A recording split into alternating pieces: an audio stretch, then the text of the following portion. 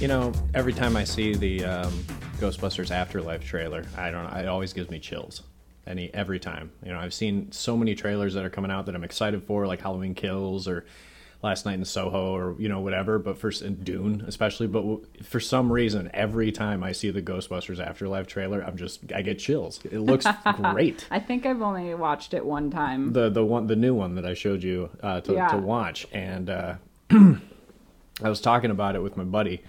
And, because I think we both agree, it as far as the trailer looks and what the story is, it looks like it blends perfectly, like the right balance of the nostalgia from the old movies, like bringing some of that stuff back, and then perfectly blending it with brand new stuff. So I think this might be the perfect sequel to have, like the 30 years later sequel. Yeah. And then we brought up, the 2016 Ghostbusters, and he never saw it. And I did. And, I was like, looking back on it, that movie did have ending credits. That's all I can remember of it. Anyways, hello out there. This is Cineversal Nerds, here with a brand new episode. My name is Brian. I'm Jesse. And today's episode will be featuring a horror episode. It is now October 2021, and this is the perfect time to talk about horror, which is our favorite category of movie. Best time of the year. Absolutely. Although you can watch horror movies at any time, yes, it just feels more special. Exactly. This month. Especially like when the leaves start to turn. I feel like it's a little slow start this year. It's okay. It's all right. Been It'll get warmer, here. It'll probably hit us instantly. Yeah, I just can't wait. The leaves are going to start falling. It's going to start getting rainy and windy, and coffee tastes different beautiful. in the fall, and like all these different things. And then you'll see pumpkins everywhere. And beautiful time. So this one's a little special. It's underrated horror gems. Now it's a very tough category to list, to think about. It was tough for me. Horror is the most divisive, like I've said before, genre. You can't please everybody with horror. What's scary to some isn't scary to others. Most people just kind of push off horror as dumb for the most part, at least reviews I read for any horror movie, really.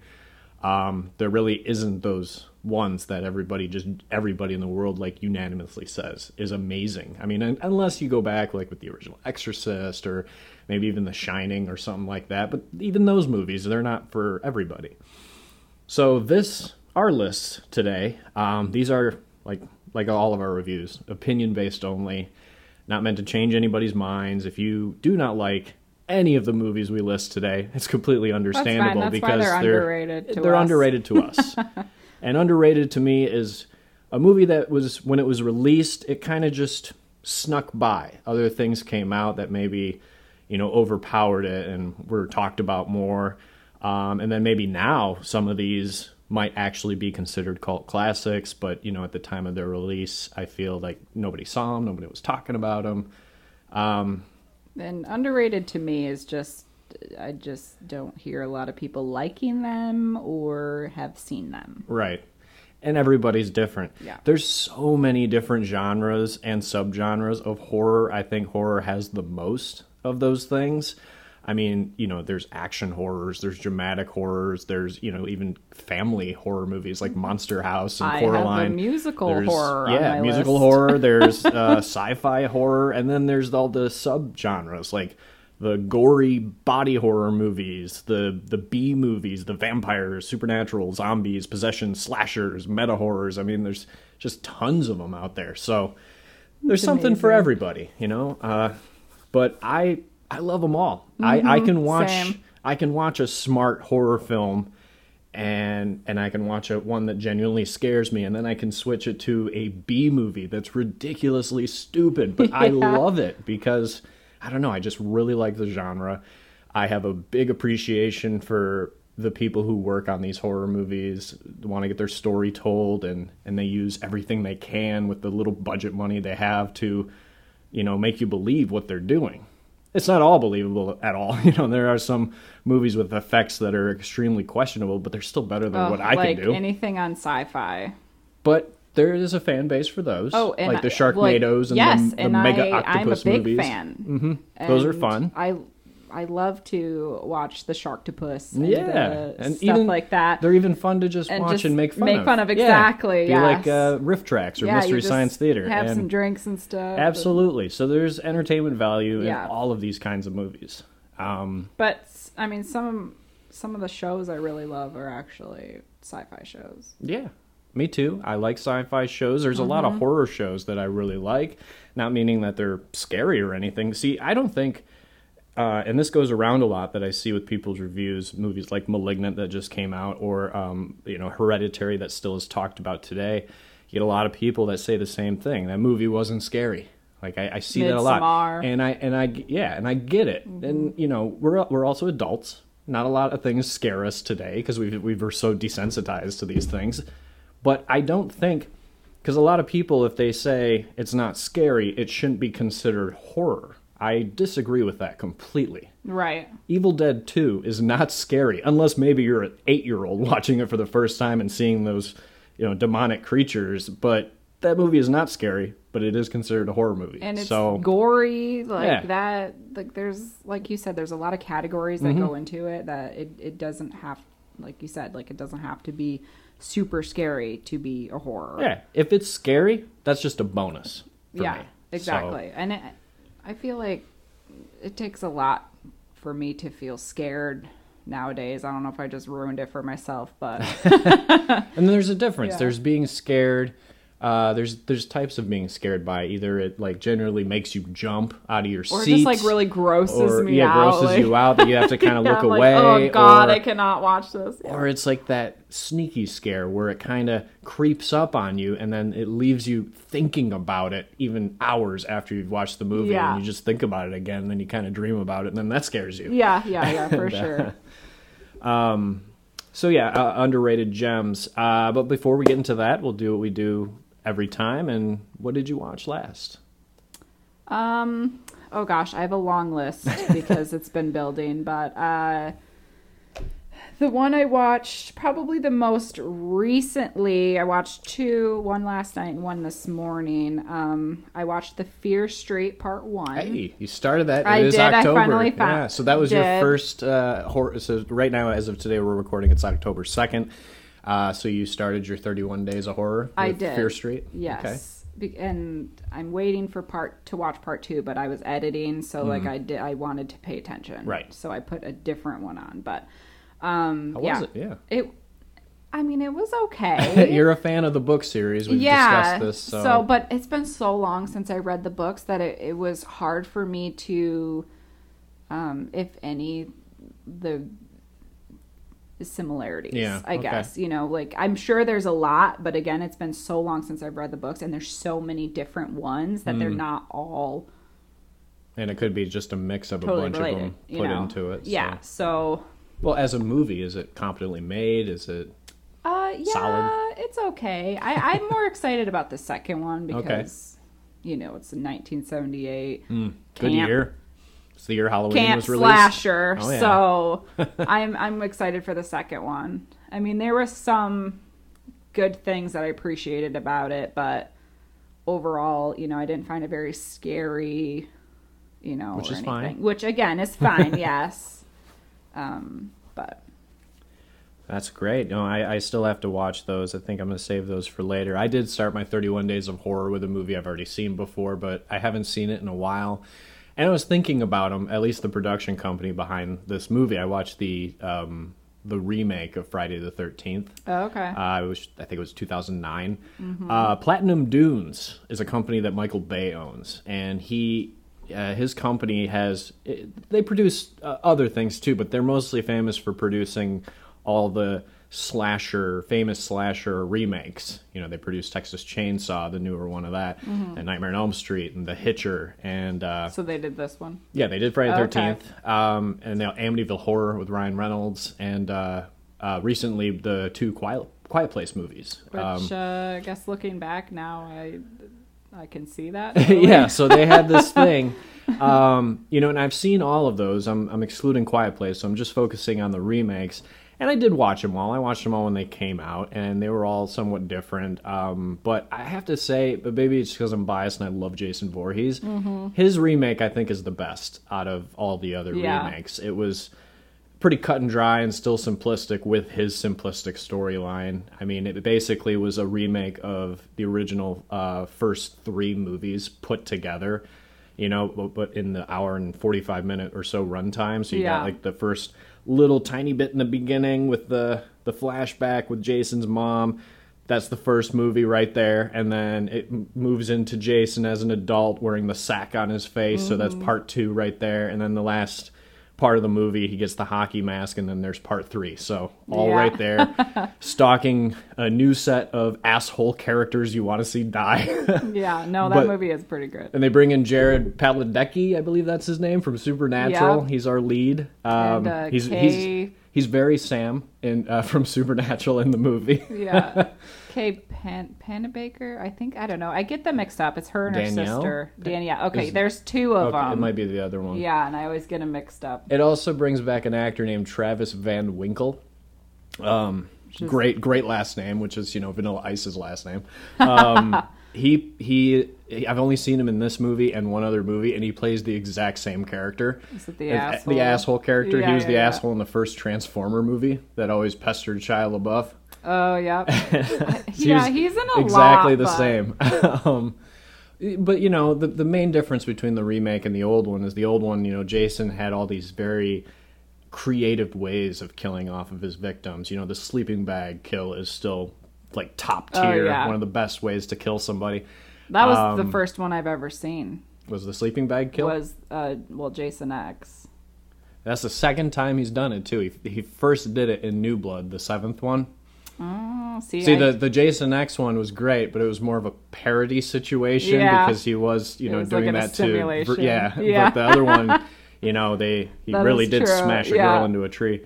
They kind of brought that back a little bit in the newer one. He put her in a sleeping bag, and but put it above a campfire. So that's horrible. That's horrifying. So I say that's probably the most creative kill. The rest are just kind of, I would say, mediocre kills, but it was still entertaining. It's not as bad as I originally thought. You know, when I first saw the trailer, I was like, why are they remaking this movie? I mean, it's not like the Friday 13th movies, although I love them, or anything genius or anything like that. Right. I mean, they're slasher movies of the 80s, but I enjoyed it. So it was nice to revisit that.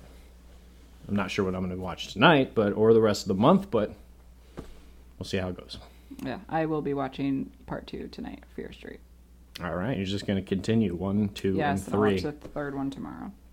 Okay. Might as well keep it fresh, because it's all related, so. Well, in the beginning of this podcast, I was talking about the Ghostbusters Afterlife trailer. The reason why I brought that up is because it was on a movie that I saw 2 nights ago with my friend. Me and him went and saw the new Venom, Let There Be Carnage. Okay. Don't worry, no spoilers here. Just initial thoughts. I thought the first one was okay. I liked the Venom character from the comics. I like Tom Hardy, and he looked good. I mean, the Venom character looked good. A little step up from Topher Grace. But I had some nitpicks with the first movie, and I know that characters like this and Carnage and stuff, it just would be better if their movies are rated R. But, you know, these are comic book movies, and they're trying to sell to kids, so we got to take what they give us. And yes, I would love to see like an R-rated version of this character, but I don't think we're ever going to see it, so we just kind of have to deal with it. Especially with Carnage. Carnage is psychotic in the comics, and he would definitely do better in an R-rated atmosphere. I mean, he's a serial killer, but, you know, it's okay. But yeah, the first movie I had some issues with. Mostly the villain was forgettable, and it had a lot of the bromance, odd couple bickering between Venom and Eddie, which, you know, does establish the character and like the torment of them trying to exist in the same body, but it kind of got just awkward. It almost like it overpowered the movie. And that's what a lot of people liked about the first movie, and a lot of people liked the action. So that's what this new movie is. This movie is 50% bromance, awkward jokes, and 50% action, which, you know, is the two selling points of the first movie, so it would be a no-brainer that it's going to make a lot of money, this one. But because the movie is only 90 minutes, 97 minutes, Oh, wow. with credits, there's no room for more story or character development because it's just the action and just the awkward jokes. They do go a little more extreme with the awkward jokes, like seeing Venom, you know, cook breakfast and seeing Venom in a rave and dancing and stuff. It's very strange. But, you know, the kids like it. Yeah. The super hardcore comic fans may not like it, but that's okay. I was entertained. It was a very, you know, quick-paced movie, but at the same time, I didn't get a whole lot out of some of the characters. You do learn more about Venom and Brock, and their character develops, you know, because they're right where the first movie left off, so you knew everything about them, and they take it a little step further. Michelle Williams is back. You learn a little bit more about her. But then we're introduced to Cletus Cassidy, played by Woody Harrelson, who does a good job. And then, you know, the Carnage character that becomes a part of him as well. You learn a little about Cletus here and there, but you know nothing about Carnage. Why? I mean, you see how he happens, but you don't... It's hard to explain. Like, you learn a lot about the Venom character, because Venom and Brock are separate. If you separate them as separate characters, you do know about both of them. But you don't know about both of Cletus and Carnage, if that makes sense. Mm-hmm. But whether you like the movie or not, the after credits scene will make you leave the theater smiling. Okay. Very large. Yeah. So I'm not going to say anything, but go see it. If you have no interest in seeing it, then just look up the end credit scene, and then maybe you'll change your mind. So, okay. Anything else that you? Yeah. Okay. I just binge watched a show called Sex Education. I've heard of it. Oh my god, it's so Is that great. Hulu? Netflix. Netflix, okay. Yep, its Get all these third streaming season channels just mixed came up. out, so I rewatched the first 2 seasons because it's been a couple years, and oh my god, it's so great. Is it funny?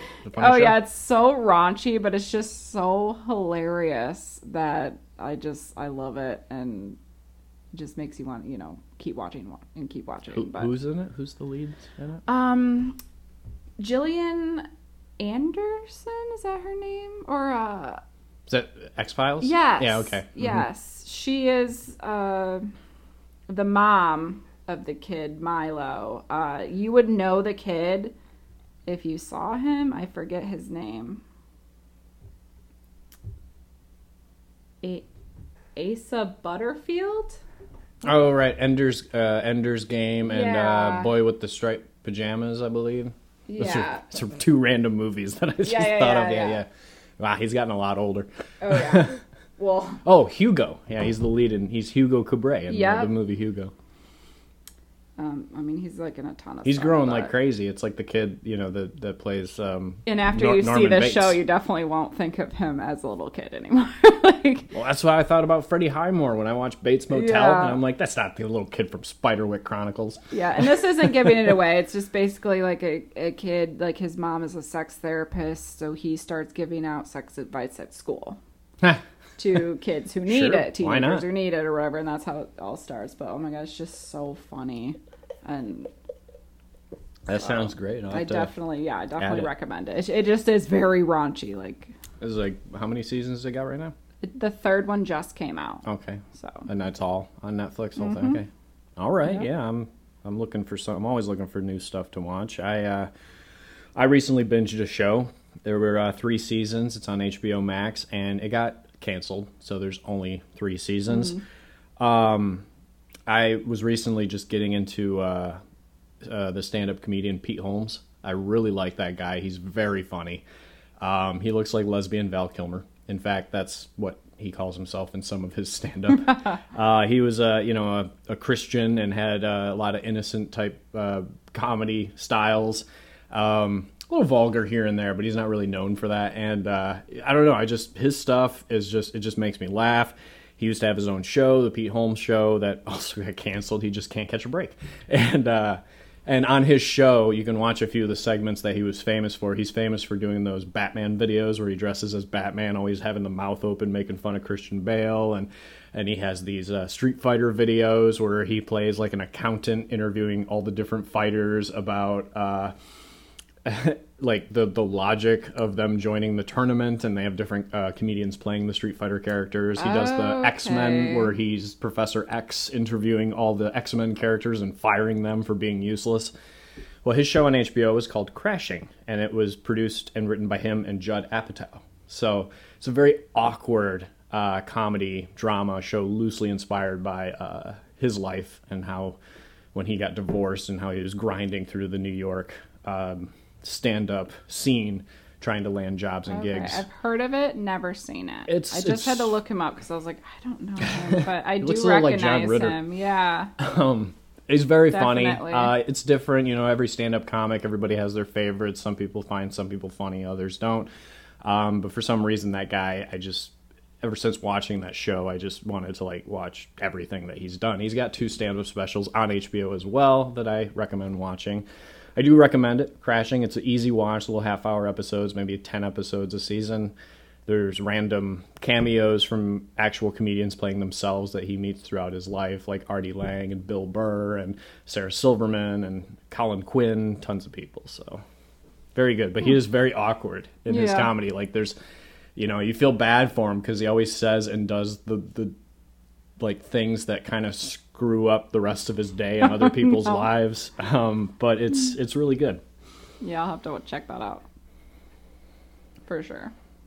And have you been watching Only Murders in the Building? We're on episode 8 now, and they've been coming out every Tuesday. I have not watched since that day. Since we watched them last, because I've been saving them, and I had other things I wanted to finish. It's getting but I'm so done good with those now. It's getting so good. This last episode, which I won't talk about, you're just that next step closer to finding out who it is and why and all that stuff. It's great. It still leaves you engaged. Yeah, I'll definitely watch it now that it's October. Not that you need to watch it in October, really, but I was just trying to get other things watched first, and then in October, and then I was like, I'll save that. Yeah, for all you people listening out there, you need a new show to watch. It is weekly, but Only Murders in the Building on Hulu. It's fantastic. It is hilarious. Steve Martin, the 2 episodes Short. I saw were hilarious. Very well written. It's those 2 guys, comic legends, and even for the younger crowd, they bring in Selena Gomez, who actually does a good job with her character. And I've never had a problem with her. Some people do for some reason. Maybe it's jealousy. I don't know. But she grows on you throughout the seasons. At first, you're kind of like, I don't trust her, and then as it goes. I've also still been watching the What If series on Disney. I think there's only 2. I did start that. 2 episodes left. So you watched What If, the Captain Carter episode. I did watch that. And I like the animation. The Black Panther one. Oh, that was great. That was funny and endearing. It was very sad to hear Chadwick Boseman's voice. Don't worry, he does pop up again. He did a couple of episodes voice work for that. That's not really a spoiler. Yeah, that's all I've watched, though. But yeah, I like it. It's different. The animation is really cool. A lot of colors. They do bring back actual voices of characters, like Haley Atwell as Peggy Carter. But even the people that they couldn't get Chris Evans, they couldn't get Robert Downey. The guy and that they got for Chris Evans sounds just like him. Yeah, did a great job. I had to look it up. Yeah, and eventually you'll see Iron Man, and he sounds exactly like Downey. I mean, it's pretty good. And then they couldn't get Brie Larson, so they got someone else. She sounds like her. And then they got Lake Bell is playing Black Widow in another episode. She sounds great. Actually, I kind of... she sounds better than Scarlett Johansson as Black Widow. I don't know. But yeah, they're all different episodes, so you got some good ones to look forward to. Yeah, awesome. Yeah. And this last one that just came out, holy cow. Darkest episode of the whole series. You keep saying that about every episode that comes out. You're like, oh my god, that was so dark. Oh my god, that's the darkest thing. Okay, I told you about the Doctor Strange one. That one was pretty dark. This one is, I'm just going to tell you the title because you can see it, but I'm not going to tell you anything about it, but is What If Ultron Won? Oh. So you remember in Age of Ultron, his mission was to take over with his army of robots and inhabit the body of the Vision android and become the ultimate powerful being. But the Avengers, stopped that. What if they didn't? So there'd be no Vision. Right. So wow. Okay. That one's intense. I think the Doctor Strange one is the next one for me, I think. It's a third one in. Yeah, I think you're right. Oh, no, the serial killer one is. Oh, yeah, what if That the one, Avengers... and then the Doctor Strange. That one's interesting. Okay, that's the next one I have to watch. So I will definitely watch them. Yeah, I don't find a weak link in all of them. Also, I'm not a huge comic expert or anything because I know I read a lot of message boards and reviews on this show, and most super hardcore comic fans are just like meh about this series, but I'm actually enjoying every episode just because they're so different. I like hearing those celebrity voices, and it does, you do ponder that question, what if it went this way? Right. I know it's not exactly like the old What If comics, but this is the Disney MCU. They don't have the rights to other characters, so they do within the MCU timeline. So I'm fine with that. It was pretty cool. There's a second season being greenlit, so I'm excited for that. So maybe we'll see some of these characters again. Yeah. All right. Anything else you want to share before we get into this? I've watched so many things, but we don't have to talk about them all. That's all right. I mean, I'm rewatching an old show that it's been done. There's 3 seasons and a prequel movie. It is a definite acquired taste for most people to try to dive into, but I love the hell out of it, and it's Twin Peaks. David Lynch's Twin Peaks. I know what it Very is. I've strange. Never watched it's a soap opera-ish mystery show. Right?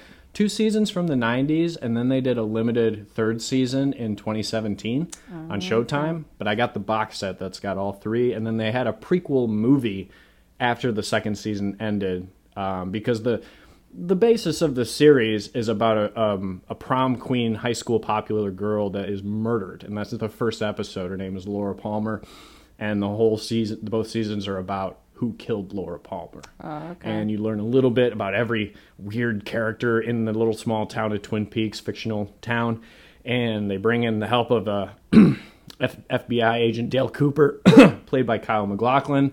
And he's fantastic. He's weird, but he does things his own way. And it's a little bit of comedy, a little bit of sci-fi, a little bit of horror. It's all in there at a soap opera pace, especially with the music, which I love the music. It just gets so weird after a while. But yeah, I'm just glued to it because I want to know who the hell killed Laura Palmer. Mm-hmm. So the movie is called Fire Walk With Me, which is the prequel. It's the few days that lead up to Laura Palmer's death. What happened during that. So it's, I guess, I know people like to watch things in order, but I hear it's best to watch the 2 seasons first. Well, probably because they probably reveal right, and then watch the movie because that's how it was actually released. Right. So I'm enjoying that right now. I'll have to give it a go.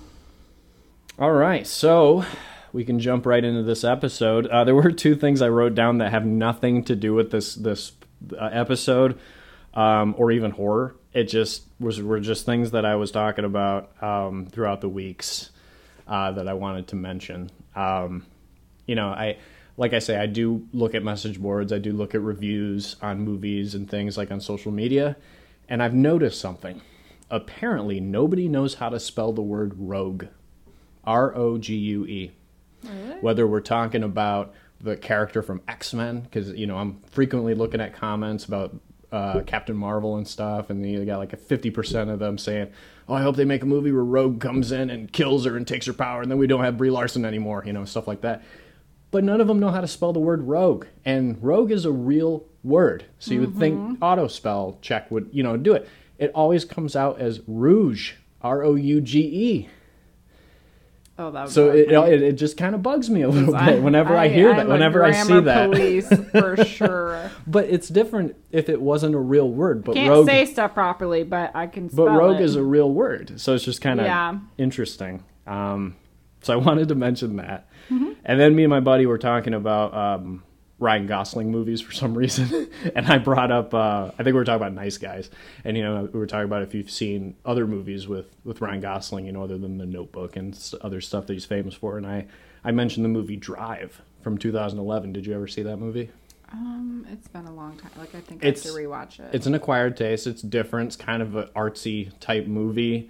But then it made me think of this ridiculous lawsuit that happened when that movie was released. So I had to re-look it up because I remember it. I remember reading about it when the movie came out. But in 2011, there was this lady, I'm not going to mention her name in case people are listening, who is from Michigan. Thanks, Michigan. Who actually tried to sue the filmmakers of the movie Drive and the movie theater itself for showing Drive because, as she put, it was nothing like Fast and the Furious. Now, as ridiculous as that is, because I think Too Fast, Too Furious was like the last one that came out in that series. Yeah. And the trailer, Gosling is a stunt driver, and there's driving in the movie and stuff. And she went and saw it and was so She's disappointed probably like, "Fuck yeah, this is gonna be she's just like Fast and she's Furious." like, where the hell is Vin Diesel? Like, but here's the thing, it goes crazier than that. So she did. God, did she win? Okay, so here's the thing. Okay. She claims the trailer, and these are exactly from the articles. She claims the trailer was a violation of the Michigan Consumers Protection Act. She wanted a refund and a notice to the public about the film's extreme gratuitous defamatory racism and promotion of violence directed against members of the Jewish faith. Oh, this my case gosh. actually I want to meet kept this woman. This case actually kept going for 5 years. Holy crap. So, but in 2012, 1 year after, the judge of the case, he threw it out because I agree, it's ridiculous. Yeah, so he threw it out. In 2013, the plaintiff argued the judge was being anti-Semitic and wanted a new judge to the case. So they got a new judge, and that judge agreed with the first judge and threw it out. In 2017, the lawyer of the lady alleged that there was a wide-range conspiracy between the director, Sony, Netflix, Apple, Google, AMC, and actor Albert Brooks, who was in the movie. And funny enough, Albert Brooks, it's not funny, but Albert Brooks is actually Jewish, but the lawyer believes he is the perfect mole inside this conspiracy. So it's still technically ongoing, even to this day. It's still waiting on Can either... you imagine the conversations this lady and this lawyer had in private? She's still adamant about her claim. What I would do to have a podcast for those conversations.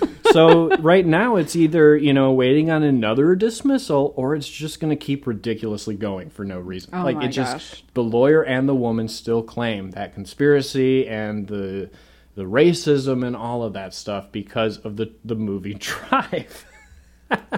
But I also wanted to add I hate to say this, but if there was ever a Karen, that's the one. This That's is the one. I wanted to add this as well. Roger Ebert, love that guy, famous critic. He did have a quote about the movie in 2011. I just wanted to read what he said about the movie. Here is a movie with respect for writing, acting, and craft. It has respect for knowledgeable moviegoers. And I agree, but apparently not that lady. Oh, gosh. That is hilarious. I don't know, it has nothing to do with this episode, but I just wanted to talk about that because it's so ridiculous. But it was printed in so many different news articles. I guess it was a slow news day that day, but yeah, I want to hear all of those. you can look it up. Conversations. You can look it up. Oh my gosh. Anyways, now we're getting into the actual episode 1 hour later. This is underrated horror gems, in our opinion. Now, we do have honorable mentions. I have quite a few, but I don't need to say all of them. I have a few. This was hard for me. We've seen a lot of horror movies, and this list, like I said, is divisive. People out there, you may not agree with any of the ones on our list. I wanted to put a movie like Cabin in the Woods on this list, but I felt that, yes, maybe 10 years ago I would have put this on the list, and I still love the movie to this day, but I felt that it was, at the time of its release, it got released the same year as Avengers, I believe, and it didn't get a lot of, no one really talked about it, and I felt it was way more genius than people gave it credit for. It's what they call a meta horror movie. And I was looking up the differences because there are 3 different types of those kind of movies. There's parodies, meta, and satire. They're easy to get confused, but they are all separate. Parodies, you can kind of see. Parodies are definitely movies that make fun of specific movies and use the comedy that comes from making fun of those movies to make the plot of the movie. A satire is kind of uses that creative work as a vehicle for for a different message and offers commentary and criticism about the world, not the specific work. And then meta horror is when the people in the movie know that they're living a horror movie. They're self-aware.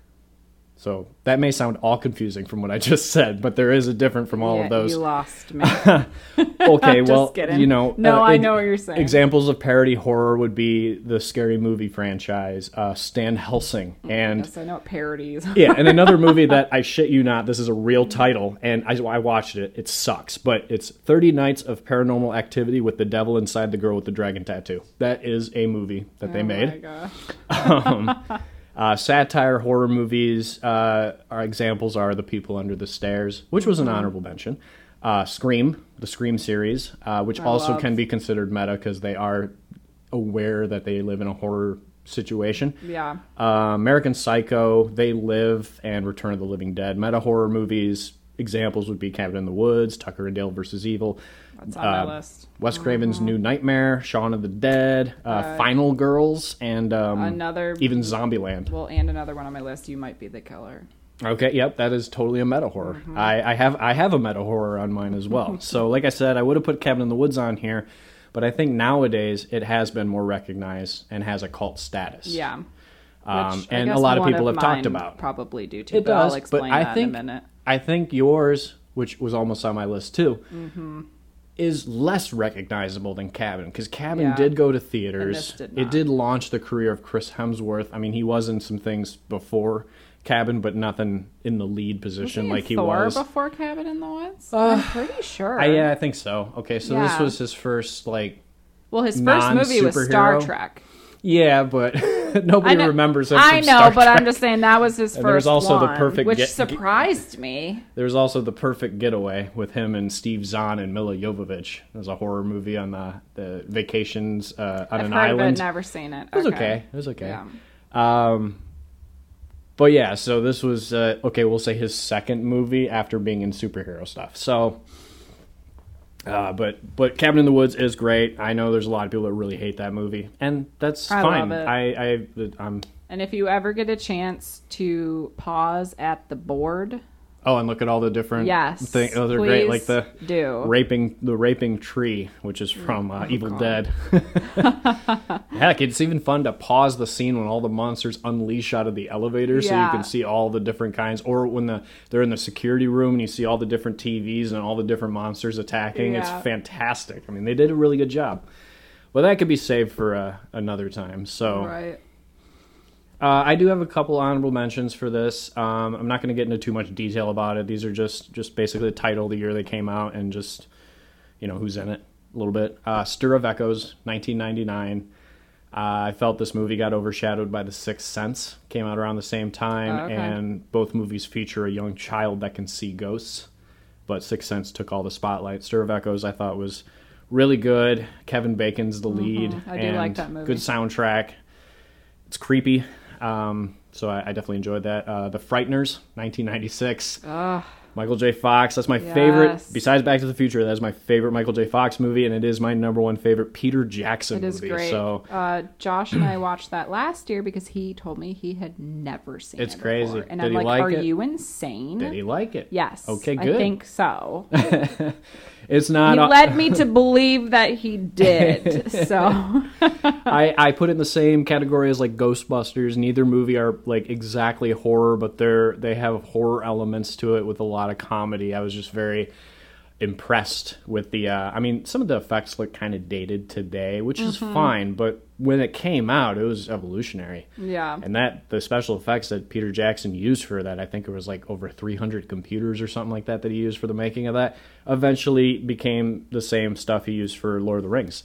But no, that was a fantastic movie for anybody out there. I also have Bubba Hotep from 2002. This one is a very acquired taste movie. I've never seen it. It's okay. Not many people have. I don't know if I've heard of it. Not many people have seen it. I feel like I would know that name.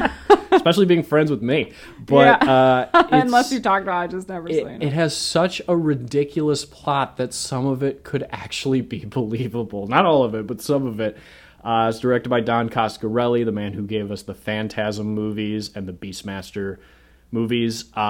This one stars the legendary Bruce Campbell and Ozzie Davis, and Bruce Campbell plays Elvis. And let's just say the Elvis we know never died on the toilet, like we know. Yeah. What if earlier in his career He got sick of all the spotlight, wanted to do his own thing, so he switched identities with an Elvis impersonator. And the Elvis impersonator is the one that died on the toilet. So the real Elvis could live his life the way he wanted to without the fame and people bugging him all the time. But, you know, as time progresses, he got old, and he did a show where he broke his hip and ended up in an old folks' home. So here we are in an old folks' home with an aging Elvis with a broken hip, and Bruce Campbell plays him, and it's fantastic. Ozzie Davis is also in the old folks' home, and Ozzie Davis plays JFK. What if JFK was kidnapped and dyed black to look like a black person and didn't get assassinated? So this is a black JFK, and his friend is aging Elvis in this old folks home, and then all of a sudden a mummy comes out of nowhere to take the souls of these old folks in this old folk home. And that's the movie Bubba Hotep. It's so ridiculous and weird, but I love it. It's not really scary, but it is 100% original. Yeah. I will give it that. And Bruce Campbell, you know, he's known for those B horror movie type roles. Yes, we know him as Ash and stuff like that, but this is his best performance by far. He even records a special commentary track on the DVD where he is Elvis doing a commentary. Like, when did this come out? 2002. Oh, okay. I'll have to let you borrow it. Yeah, for sure. You're going to think it's the dumbest movie, because most people that I do tell to watch think it's the stupidest movie, but you have to admit, it's original. There's nothing like it. I enjoyed that one movie. What was that movie? I don't know. Apparently it wasn't that good. You can't think of it. No, the demon, or the one. Come to Daddy? No, it was like that one's good too. I got molested in the little boys' room. You know.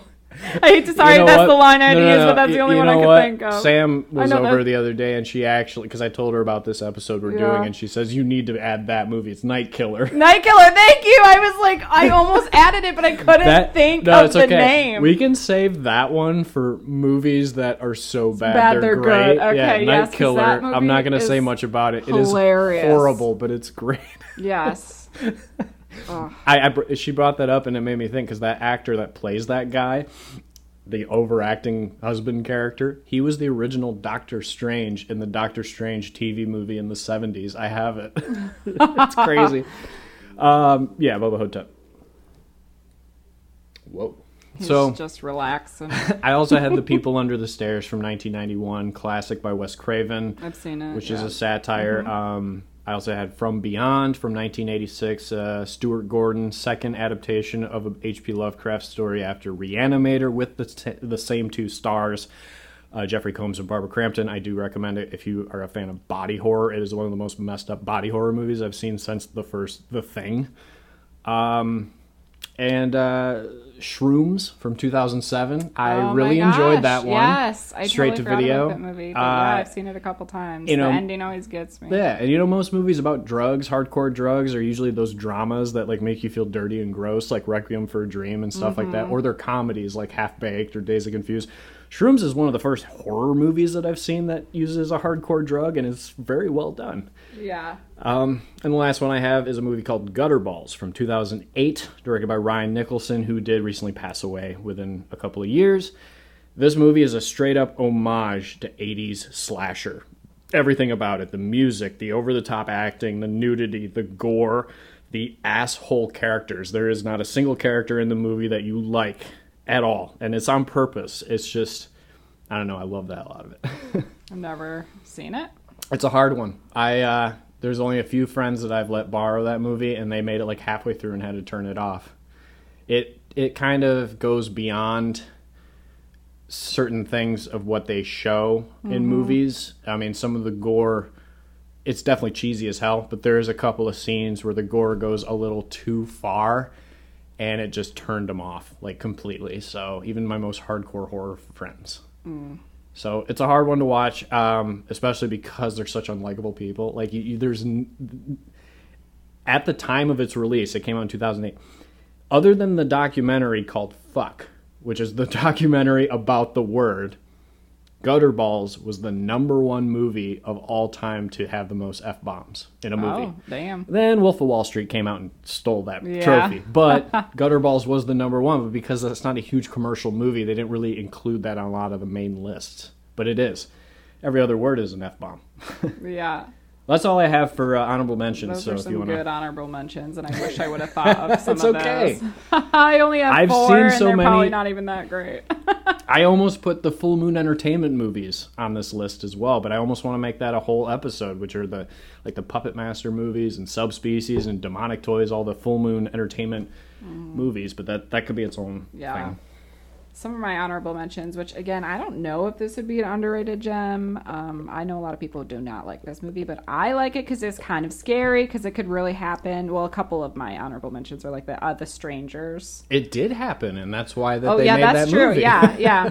But it's just, it just really creeped me out when I first saw it. It does. It gets under your skin. Yeah. Funny It's just games so realistic. as well. And then Quarantine is also another one that just, I even watched it like a couple months ago. Still gets you, And huh? it still gets me. I don't know why. Like, it's just such a cheesy movie, but just like, yeah. it's just so realistic. Yeah. And then just them being just trapped in this building, the government not letting them out and all this stuff. Right. And I'm just like, that is freaky to me. Because it could happen that way. Yeah. And then the old lady's freaky. The little girl's freaky. the thing that lives in the upstairs is Yeah. walking around in his underwear. Yes. There's just a lot of, I don't like it. That's pretty funny you mentioned that, because I was so close to putting Wreck, the movie, the which original. I have not seen. I know we've had this discussion on before. the honorable but mentions, because that one still to this day is so terrifying. Yeah, I need to watch it because It's basically the same, just in Spanish, but it does Right. change things. Like in the newer one, it's about more of like a zombie virus, and the other one, it's different. I'm not going to tell you what it is, Okay, but it yeah. is different.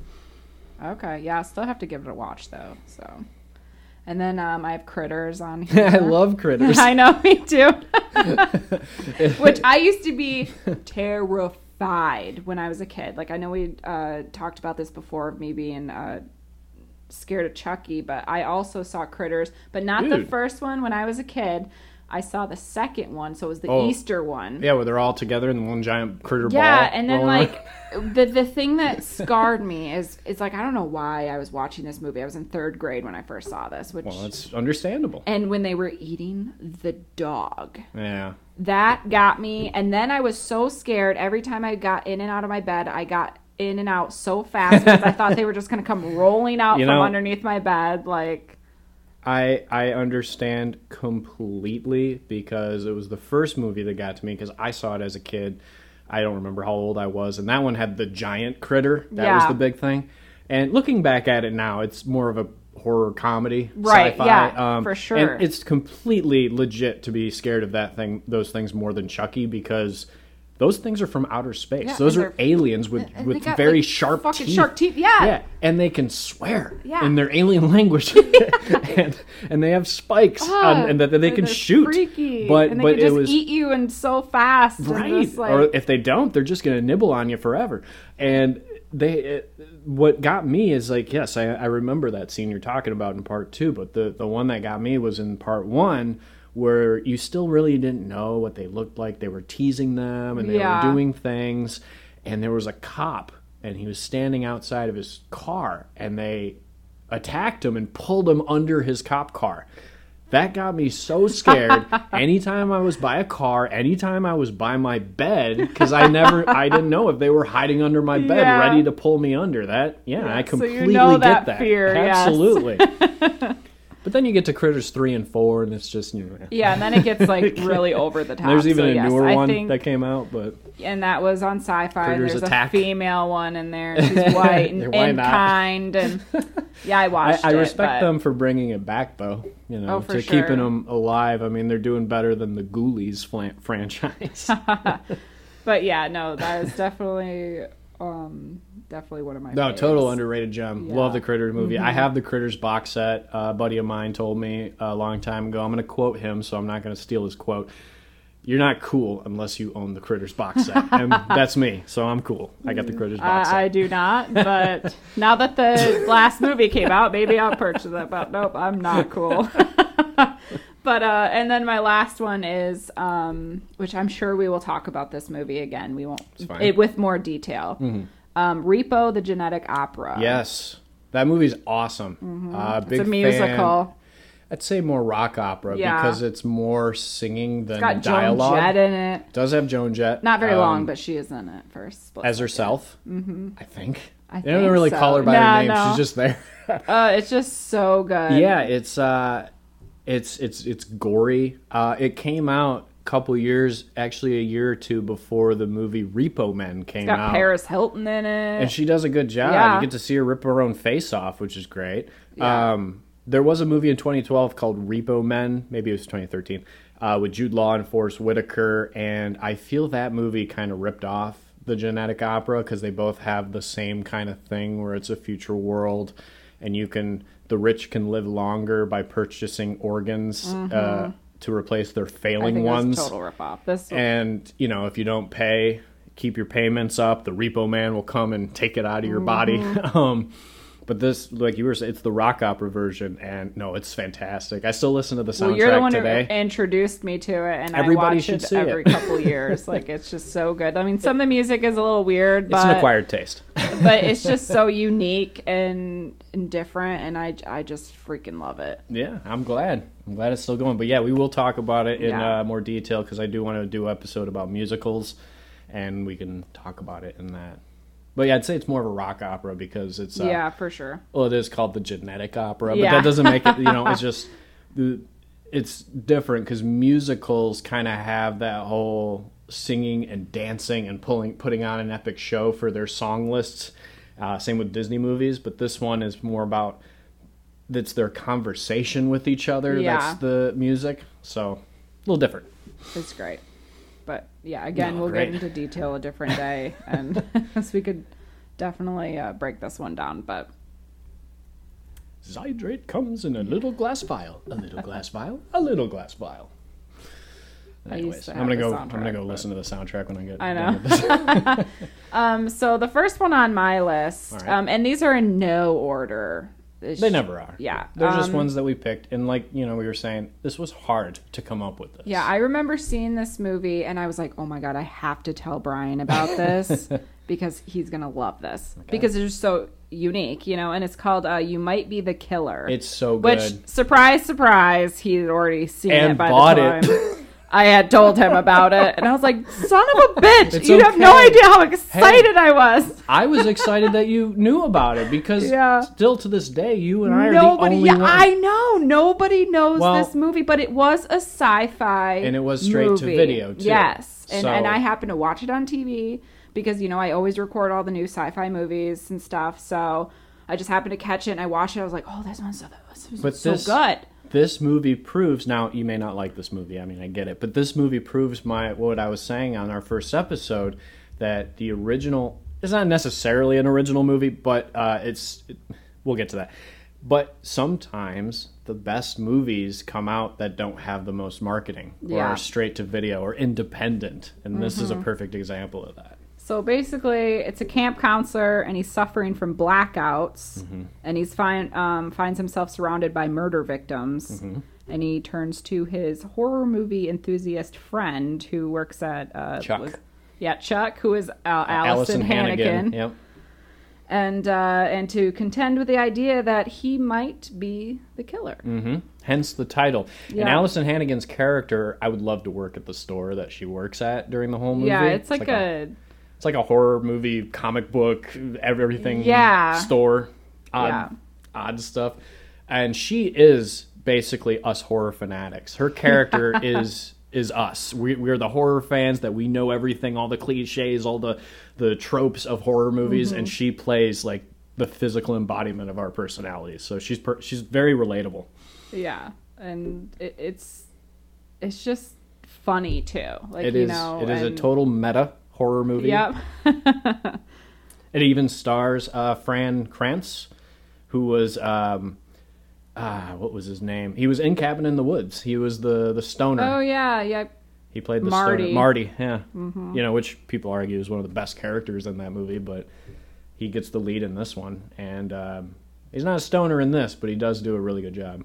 Right, and it's your typical camp movie. You get your counselors and stuff, and it does happen before the kids arrive. But, very Friday the 13th. Yes, but I'm not going to, I don't want to spoil anything. Right. But yes, please watch it. It's great. Find it, rent it. I don't care how you get a hold of it. Even the credits in the movie was really creative. Where they're introducing all the characters and like I think it was like their life expectancy and stuff like that. Yeah. Which reminded me of another one that I just thought of that I should have added to this list, which is another meta horror called Feast. I can't remember the year it came out. It's directed by John Gulager, who went on to direct Piranha 3 Double D. But Feast was a movie produced by Project Greenlight, which was a reality show that Matt Damon and Ben Affleck and Wes Craven had, where they were trying to find new independent horror makers to submit a film, and if they win, they'd produce their first movie, and Feast was the first movie. John Gulager won. It also probably was because John is the son of Clu Gulager, who was a huge 80s veteran B-movie actor, but besides the point. Feast is pretty great. It has that Dawn of the Dead type scenario with a bunch of strangers locked in a place while armies of evil are outside trying to get them, only they're like alien monster creatures. Okay. But all the it's meta because they all know they're in sort of a horror situation. I think I've seen They this. introduce the characters in the beginning with a little bio on their like likes and dislikes, their life expectancy and stuff like that. And they make fun of the genre because they even have a scene in there where a guy... Yes, I have seen where this. a guy jumps through the window that we've never seen before. And they're like, who the hell are you? And he's like, I'm the guy that's going to save your ass. And then all of a sudden a monster comes in and just rips his head off. So it's really funny. Yes. Okay, yes, I totally have seen that. I had to look it up. Yeah, Jason Mewes is in it as a sounds stoner. so familiar. Yeah.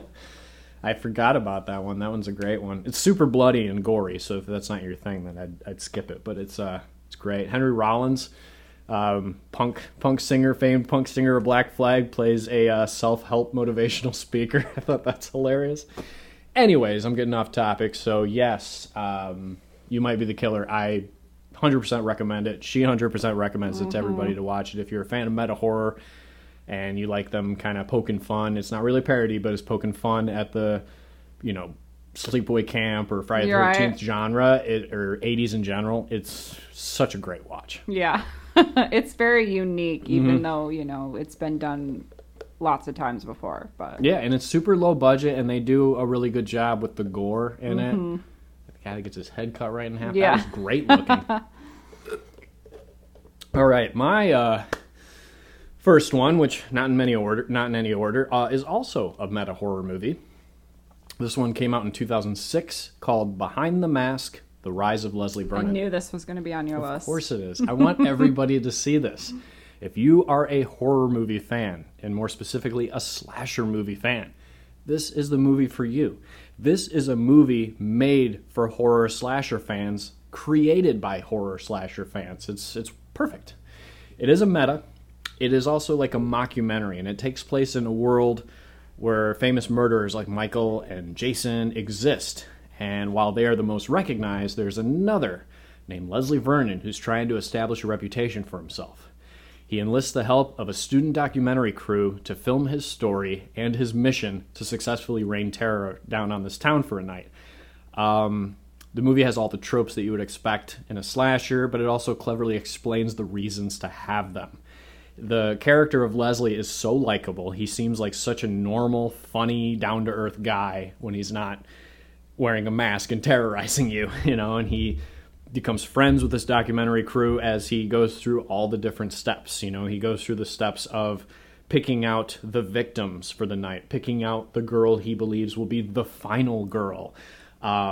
He goes through different things like in typical horror movies when people are getting chased and they run upstairs and they're trying to get out the window and it never opens. He explains that because he nails them shut the day before. He nails them shut. There's great scenes of him. There's a scene of him working out, punching the punching bag, doing some cardio, and they're like, "What are you doing?" He's like, "Well, those moments, when the killers are chasing you and they always catch you, but it just looks like they're walking. It's all about cardio. You gotta have cardio." So it's like he's kind of poking fun at that genre, but it's so good. and it does feel like a real type documentary following this fictitious killer. It does turn into more of a horror traditional style in the second half of the movie, but I think it's very well done. They do. Nathan Basil plays Leslie Vernon. I haven't seen him in anything else, but he's really good. He kind of reminds me of Jim Carrey a little bit. The main student documentarian is Angela Goethals. I might mispronounce that, but she was actually one of the McAllister kids in Home Alone. She was the sister that says, "Kevin, you're what the French call les incompetents." Okay. Yeah, so that's her. And then it brings in a couple of legendary, iconic horror people, Robert Englund, Freddy Krueger, and Zelda Rubinstein from Poltergeist. Yeah, so I definitely recommend that. Like I said, if you're a fan of the slasher genre, this one is definitely worth the watch. It's very well written. And like I said, they poke fun at all the different tropes, but they explain the reasoning for them. And in the same time, they create a new iconic slasher that could exist with Michael and Jason and Freddy and all those guys. I like his mask. It's really creepy looking. His outfit, his fake backstory that he creates for that character in the movie. It's great. So, and it's also, Robert Englund kind of plays the Van Helsing of this. He's the hero hunting down Leslie, so it's interesting to see him play sort of a good guy this time. Mm-hmm. I think I've seen it one time. I think you made us watch. Well, not probably. Made us watch it, but I make everybody watch everything. But no, it was definitely something. What the heck just happened? It's just unique. But I don't really remember it. That was 10 years ago. I don't know. Oh yeah, it came out in 2006, so it's been a while. Yeah. So it's been a long time. So I definitely need to re-watch it. Yeah, I recommend it. Like I said, to everybody. If you're a horror fan, there's not a lot of gore or anything in it. It's just really just the story, it's the dialogue, and just the different things that he does in the movie that will remind you of other slasher movies. That's the best parts to look out for. All right, what you got next? Another one. Another meta? Yep. All right. We like meta. Yeah. Tucker and Dale versus Evil. So good. I just feel like the meta movies are just very underrated. I think it's because there's not a lot of them, and most horror movies do feel cliche and typical. Yeah. So it's nice to get like a little different here and there, even if it does make them self-aware of certain things. Not like the stuff in movies like Tucker and Dale and You Might Be the Killer and Behind the Mask. Now, some of those things in there have been done thousands of times in other movies. Yeah. But having characters sort of pointing out like the logistics and like as I said, self-aware of these typical things makes it all unique on its own. Right. And Tucker and Dale versus Evil, I remember the first time I saw it, it was on Hulu. And then I think it's now available on Netflix. I think so, but too. It wasn't always. And you basically got the hillbillies, Tucker and Dale, and then, they're on vacation in their, their summer, cabin their that's like summer home. Yeah, that's like totally run down and looks like a serial killer cabin. Yeah. And they're mistaken for murderers by a group of college students who are also vacationing nearby. And I don't want to give anything away in case you have not seen it, but they are not murderers, and everything that happens is totally like by accident. Yes, and that is what makes it so funny. It's these kids, they're like they're smokers and they're very like sexually active, typical college kids that just think if you're a hillbilly living in the woods, you're automatically a sadistic serial killer, like Texas Chainsaw or Hills Have Eyes, and that's what they think of our two leads. And you get the story from both eyes of the different types of characters. You see through the kids and you understand why they do what they do. And then you go back to Tucker and Dale and you understand why they do what they do. It's And so funny. I think what really makes this movie work the most is the casting of Tucker and Dale.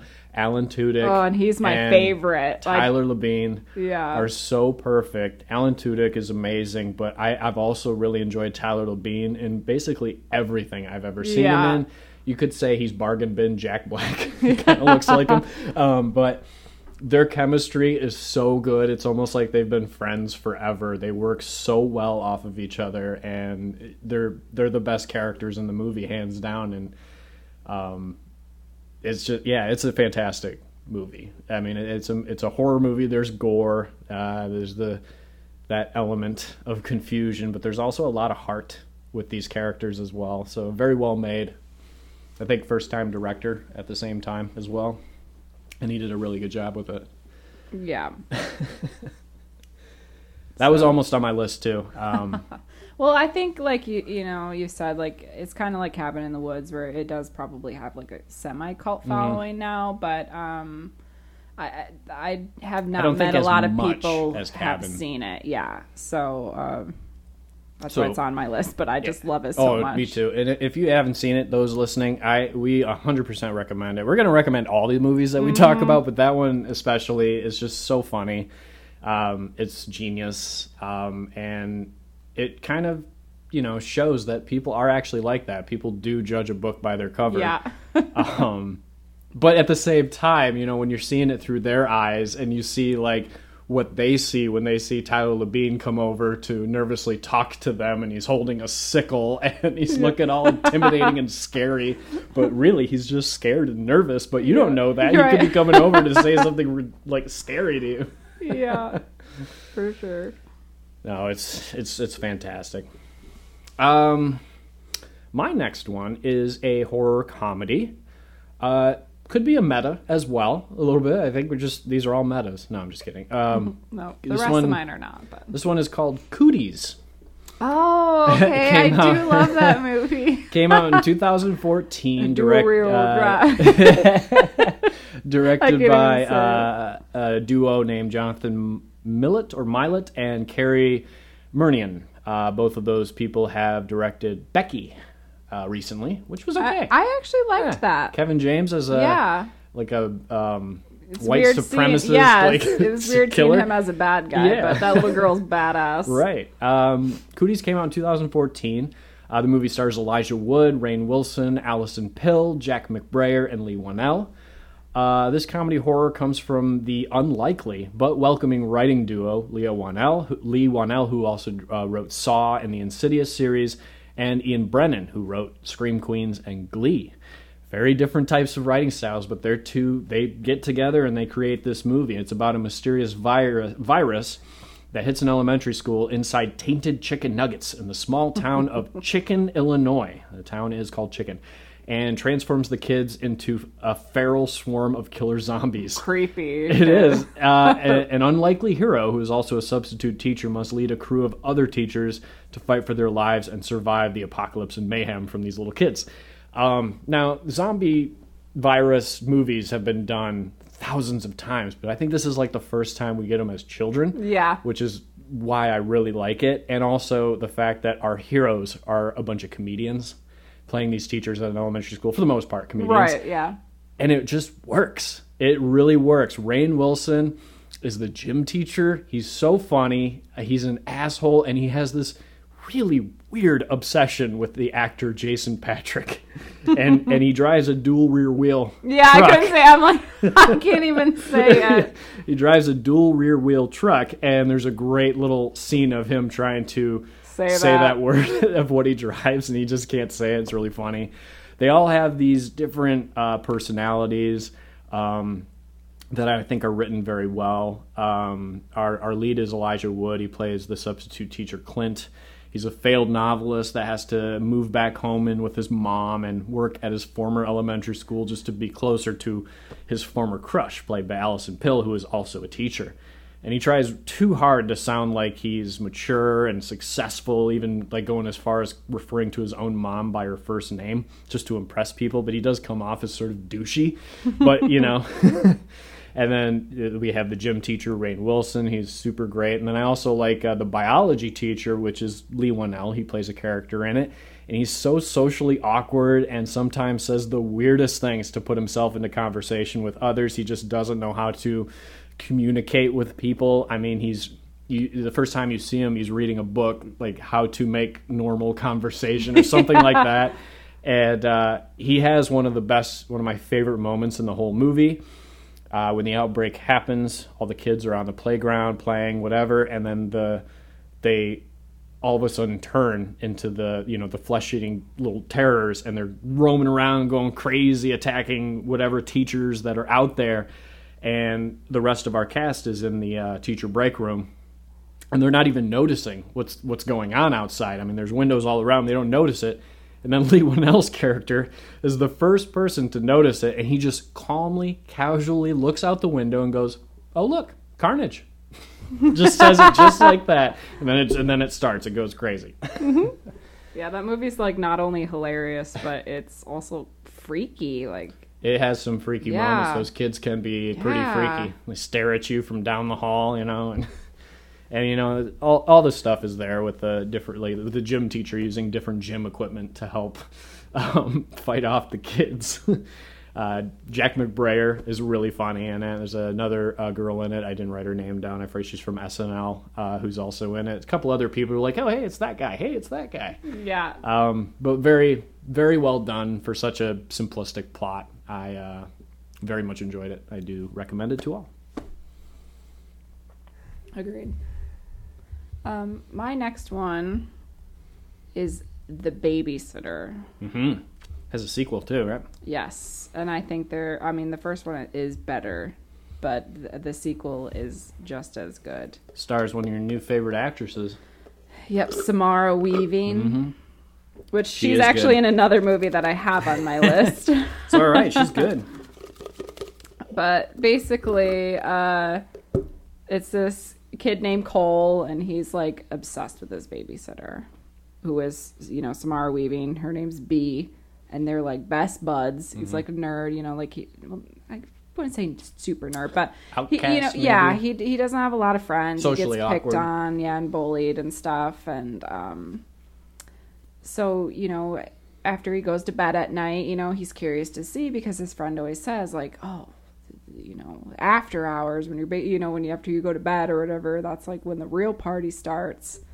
And so he's always curious, to see what his babysitter does when he goes to bed. Well,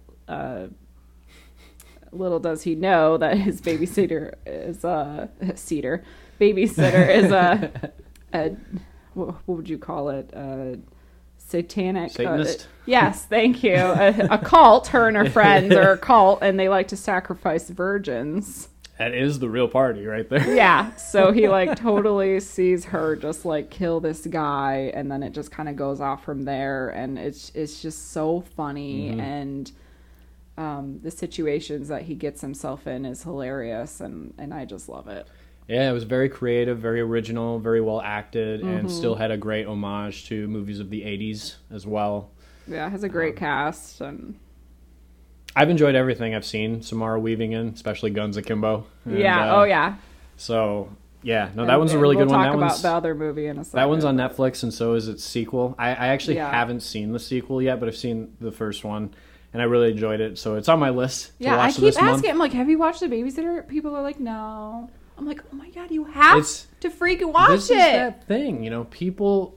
they'll complain there's not original movies and there's always sequels, prequels, and remakes, but you try to tell them to watch something original, they're like, nah, I'm going to watch this sequel instead. Yeah, and I'm like, oh my God, just give it a chance. Because at first I was like, what is this movie, Maybe they feel that their time is worth more than watching something original. I don't know. Yeah, it's just totally different than what I ever expected it to be when I first... watch the trailer. I don't even know if I watched the trailer. But... You never know. You just give something a chance. That's why we have these underrated gems. We gave these movies a chance, and they became some of our favorites. Yeah. So. And it's rare the sequel is just as good. Well, I wouldn't say it's just as good, but it's still pretty good. Like, it's still pretty funny, and it still brings back, like, the original cast and everything. So, definitely give it a watch. I will. My next one. You came haven't out- seen it? I've seen the first one. Oh yeah, you not the just second said one. that. Okay, we said I'll give it a watch, and I'm like, what? I thought you were just talking said- about the second one. Oh no, just it in general. Yeah, I actually saw it when it first premiered Oh, because okay. I remember seeing ads for it on Netflix Yeah. because I do peruse the coming soon part of Netflix that show little, you can look at little trailers of things. Oh, I guess I've never seen that. And yeah, that was on there. And plus, here and there I go to the local bookstore and look at Fangoria and Rue Morgue and other horror magazines, and they're always advertising a lot of these things. That's how I knew about Tucker and Dale before it came Okay. out, and Behind the Mask and all these, because they're all advertised in these horror magazines. I mean, yeah, you could probably look online, but I don't know. Yeah. I'm old school. I look at the magazines. My next one comes from 1994. It may have been seen by people. It's called Brain Scan. Directed by John Flynn, who gave us Lock Up with Sylvester Stallone. Never seen it. This movie stars Edward Furlong from Terminator Okay. 2. Yeah. And Frank Langella, who was also in, who played Skeletor in the Masters of the Universe movie, and he was also in that movie The Box with James Marsden and Cameron Diaz. Okay. That was okay. Yeah. But he was good. He was the one with the messed up face that gave him Okay. the box. Yeah. And an actor named T. Ryder Smith. Now, this movie is about a high school horror movie fanatic, Edward Furlong, who even has his own horror club at school. He's seen it all. He's played it all. He loves everything horror. Well, he gets an opportunity to play a new game that isn't released yet. And this game is said to be the most realistic and scary experience for any horror fan. So he immediately jumps on it to play it. And he turns on the game, and he is immediately thrown into a real-world situation involving a murder and a crazy, horrific madman named the Trickster, who helps guide him through the levels. He stops playing the game because it's too much for him and realizes that the murder in the game actually happened, and the police now think he is the killer. So the Trickster invades the real world outside the game to guide him through to finish the game by avoiding the police and maybe even killing those he loves. Is this a game? Or is it reality? Sounds good. I've never seen it. It's pretty good. I do- It's a 90s movie. I did like. It's one of my favorite movies with Edward Furlong. Yeah, I liked him back in the day because of Terminator 2. Yeah, he was good when he was a kid. Nowadays, Detroit Rock City I liked. Oh my gosh, I love that movie so much. That strip scene. Love it. We'll have to talk about that movie someday. I love that one. Me too. But yeah, Brain Scan. I remember seeing it when I was a kid, and then it was a rare movie to find on VHS, and it never had a DVD release until many, many years later. And then I found out it had a DVD release, but then I didn't get it at the time because it was rare, and then they never remade it on DVD. But I was lucky enough to find it, and it's still a pretty decently cheap price. So now I have it, and I'm never getting rid of it because they haven't made another version of it. It's not on Blu-ray. All so right, you'll have to. Well, I wouldn't say borrow it because you probably won't let me have that. But you should bring it over and we should watch it. Oh yeah, Yes. I'm gonna bring a lot of these movies Yeah. over. So, and the Trickster, he's an interesting character, very over the top. You could say he's the antagonist of the movie. He's played by the actor T. Ryder Smith, which I haven't seen in anything. I did look up his IMDb. It looks like he did a lot of voice work for video games, most notably BioShock. But the character is very strange, very weird. But it's such a weird movie. But it has something I've seen before. There's been movies where people play games and it could be real, like that movie Stay Alive, which I thought was okay. That one had Frankie Muniz in it. And Oh my god, I saw that. That That was was okay. a long Yeah, ass time ago. that was okay. I was like 16, I think, when I saw yeah. that movie. And there was an old Full Moon Entertainment movie called Arcade with Ralphie from A Christmas Story playing a game that could be real, and Seth Green. That movie's ridiculous. So it's not a new idea, but just the way they do it with the little money they had, I thought they did a pretty good job with it. It's not really scary at all. It might even not be even considered a horror movie. I mean, there is murder in it, but it's more of a mystery than anything. Yeah. But I really like it. It's Horror, very thriller. It's very 90s. It's great. All right. Next one is another Samara Weaving. We'll just get to that. I still haven't seen it. I know that I know what it is too that she put on her list. I still haven't watched Ready it. or Not. Yeah. I have the movie too. I don't know why I love this movie. Like, I'm sure it's definitely not for everyone, but hence why it's on my list, but it's just so great, and it's just hard to find people who have seen it. It is fairly recently released. I'll make a promise. 2019. I will watch it this month because it is a horror movie, right? Yes. And it is October. I would say that. So it'll be part of my 31 days of horror. I will watch it October 31st. I'm just kidding. I will try to watch it within the next few days. Yeah. Watch, you're going to text me and be like, that movie's fucking terrible. No, I won't. It's trash. Yeah. Mediocre. It's trash. And you'd be like, I know you don't use that word, so you're lying. That movie should have flopped.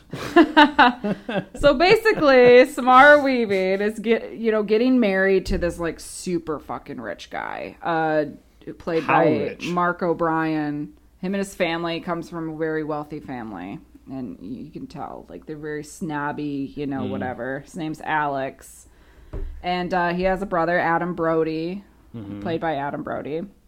But so basically she's getting married to this guy, and she finds out, not until the wedding night, because her husband didn't give her a heads up. What a dickhead. But they have to play this game that they play every time a new member is married into the family. So whether it's a female or a male, it doesn't matter. Mm-hmm.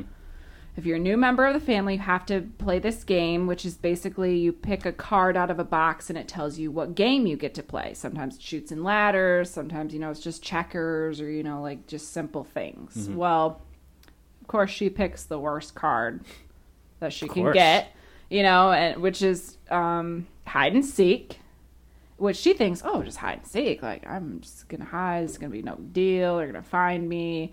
No, they're gonna try to kill her. If they find her, they kill her, basically. So it's not hide and seek. It's ready or not. Yeah. Ready or not, I will find you and kill you. So, she kind of soon realizes that that's what's happening, and, she's trying to get out and escape and stuff like that. And, she has until dawn, so until the sun comes up, to escape or win the game. And so I won't, obviously I'm not going to give the ending away, but the ending, oh my God, I was just like, I didn't know what was happening, and I was just like started laughing so hard, but in a good way. Yes, it's not, yes, and it's great. I loved it. Well, you got to be kind of glad she picked that card, because a horror movie about a game of checkers might not be that right. great. Yeah, exactly. So like you can spoiler, like spoilers. It's not checkers. Yeah.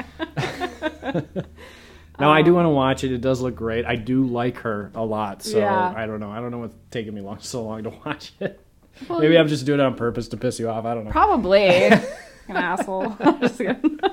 But no, yeah, definitely. I love it. It's unique, I think, and the cast is great, and it has I don't know her name. I know a lot of people don't know her. Melanie Scrofano. I don't know if I'm saying that right. I'm sorry. She plays the sister, and she is from a show that I like. That's actually a sci-fi show called Winona Ryder. Okay. So. Don't know her. Don't know that show, but or no, not Winona Ryder. Oh my God.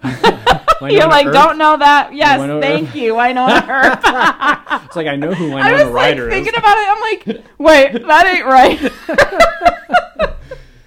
Winona Earp, she's a descendant of the Earp. We're not going to get into that, but anyways, That show's great. I love it. So, but it's also super cheesy, but it's really good. Cheesy's fine. So it had her in it, and I was like, oh, cool. So I was excited because I've never seen her in anything else. All right. Add it to my list there. Yes, please. It is on Vudu, so if you have Vudu, you can purchase it on Vudu. I'm not sure if it's on any other streaming platform. I have not seen it anywhere else, but I wouldn't be surprised if it would be on HBO somehow. Okay, probably, or maybe even Paramount Plus, one of those. Yeah, something, I don't know, but... My next one came out in 2014. It's actually the only one on here that's a sequel to something, and it's actually a sequel that I like better than the first one. Not saying the first one is bad, First one is great, but the second one just blew it out of the water. It's a horror movie that not many people know about either. This one is Dead Snow 2: Red vs. Dead. It is the sequel to Dead Snow. And Dead Snow Never is seen either. they're kind of meta as well. This is kind of a meta horror, sort of. The first one was of a bunch of young people that go. It's a German directed film, so it is. They had voiceovers, subtitles, and things like that. Okay. And it was a bunch of friends that go to a cabin for the weekend to ski, play in the snow, and stuff like that. And they, they're all horror fanatics. They do reference movies like Evil Dead and Dead Alive and stuff like that. And they accidentally unleash an army of the undead that are actually German Nazi soldiers. So Nazi zombies are our antagonists. It's fantastic. Yes, it does sound like a ridiculously stupid plot, but it's so well done. I love it. And sorry, spoiler alert, there was a survivor at the end of the first one. He returns for the second one to star in this, and he is still being chased by our Nazi army. So he now enlists the help of an American group of zombie fanatic nerds to help him figure out a way to defeat this undead army of Nazis. He also finds that he has a unique special ability that he can use as a weapon against this horde, and also enlists the help of another army of undead Russian soldiers to have a battle against the German soldiers. It's so cool. It is my favorite zombie movie of all time. Don't get me wrong, I will always love the Romero zombie movies and other things, but this one is just the most fun to watch. The effects are so good. They definitely go a little further than other zombie movies as far as what kind of people die. They're not afraid to offend people. I mean, there is a scene of a baby dying. There is a scene of somebody mentally disabled that dies. There's a scene of old ladies that die, like innocent people, but it's also meant for a little bit of comedy as well. So they are not afraid to do that. But the inclusion of the Russian army, the zombies battling the German army in this big war at the end is worth it alone to see this movie. It's the leader of the American Nerds is American actor Martin Starr from the movie Knocked Up. Got the glasses. Oh, okay, yeah. He was on an episode of Community. Adventureland. Yep. This is directed by Tommy Wirkola, who did the first Dead Snow. He also did the Netflix original What Happened to Monday and the very awesome Hansel and Gretel Witch Hunters. I saw What Happened to Monday. Was that pretty good? It had what's her face Noomi in Rapace. it. Yeah, I actually really enjoyed it. I thought it was really good. And I liked Hansel and Gretel Witch Hunters, so I do enjoy Tommy's style. But I do recommend the Dead Snow movies. Like I said, this one on my list is probably the one that people will least want to see just because of the subject matter. But it's just so fun. And if you like zombie movies, I 100% recommend this movie to be a part of your zombie watching marathon. And you can start with the first one if you want to. It is good to establish what kind of movie you're getting yourself into. But you can honestly start watching the second one because it does recap the first one in the beginning. So it's not a huge, you won't miss too much of it. That's kind of good. Unless you really want to know, like, how the German zombies, like, came to be, how they were brought back. But it's not a huge thing. But the second one, it's so good. It's so funny. It's over the top. It does things that it just will shock you and will make you laugh uncontrollably. Like, what the fuck just happened? So... It sounds amazing. Super gory. It's so bloody, but it's a bloody good time. You see what I did there? Stupid. Okay, so my next one, which, again, I don't know if this would technically be underrated because I do see a lot of memorabilia for this, but again, it's like a movie that I don't know a lot of people have seen. Mm-hmm. Trick or Treat. Mm-hmm. Which is, I would say the character, sorry to interrupt, I would say the character of Sam that's on the cover is the popular thing of this movie, and that's it, over the movie itself. That is true. Because, yeah, you don't really see anything else besides him. I don't see an action figure of the killer teacher. Yeah. Not that I'd want one, but I don't see it. Right, yeah. No, this movie's so great, and I watch it every year. Well, Yeah, it's a great anthology. Yeah. So basically you got 5 interwoven stories that occur on Halloween, and like a high school principal, college virgin. Typical stuff. Yeah. But it's done well. Yeah, and it all intertwines, and they all have to do with Halloween as a holiday. Yes, it's actually like, well, it is called Trick or Treat, but yes, it actually happens on Halloween night, and I feel like it's, I guess, rare nowadays. I feel like there's not a lot of movies that actually happen on Halloween night. Yeah. Well, Halloween did. Well, I know. I mean, there's movies, but I mean, it's like... No, the movie Halloween. It's not as common anymore, I feel like, as it used to be. Yeah, you don't find too many of them anymore. And I will say also, you don't find too many anthology movies anymore. There have been a couple, like the VHS series. Yeah. But with you probably agreeing, I think Trick or Treat did it the best out of all of the recent ones that they've had.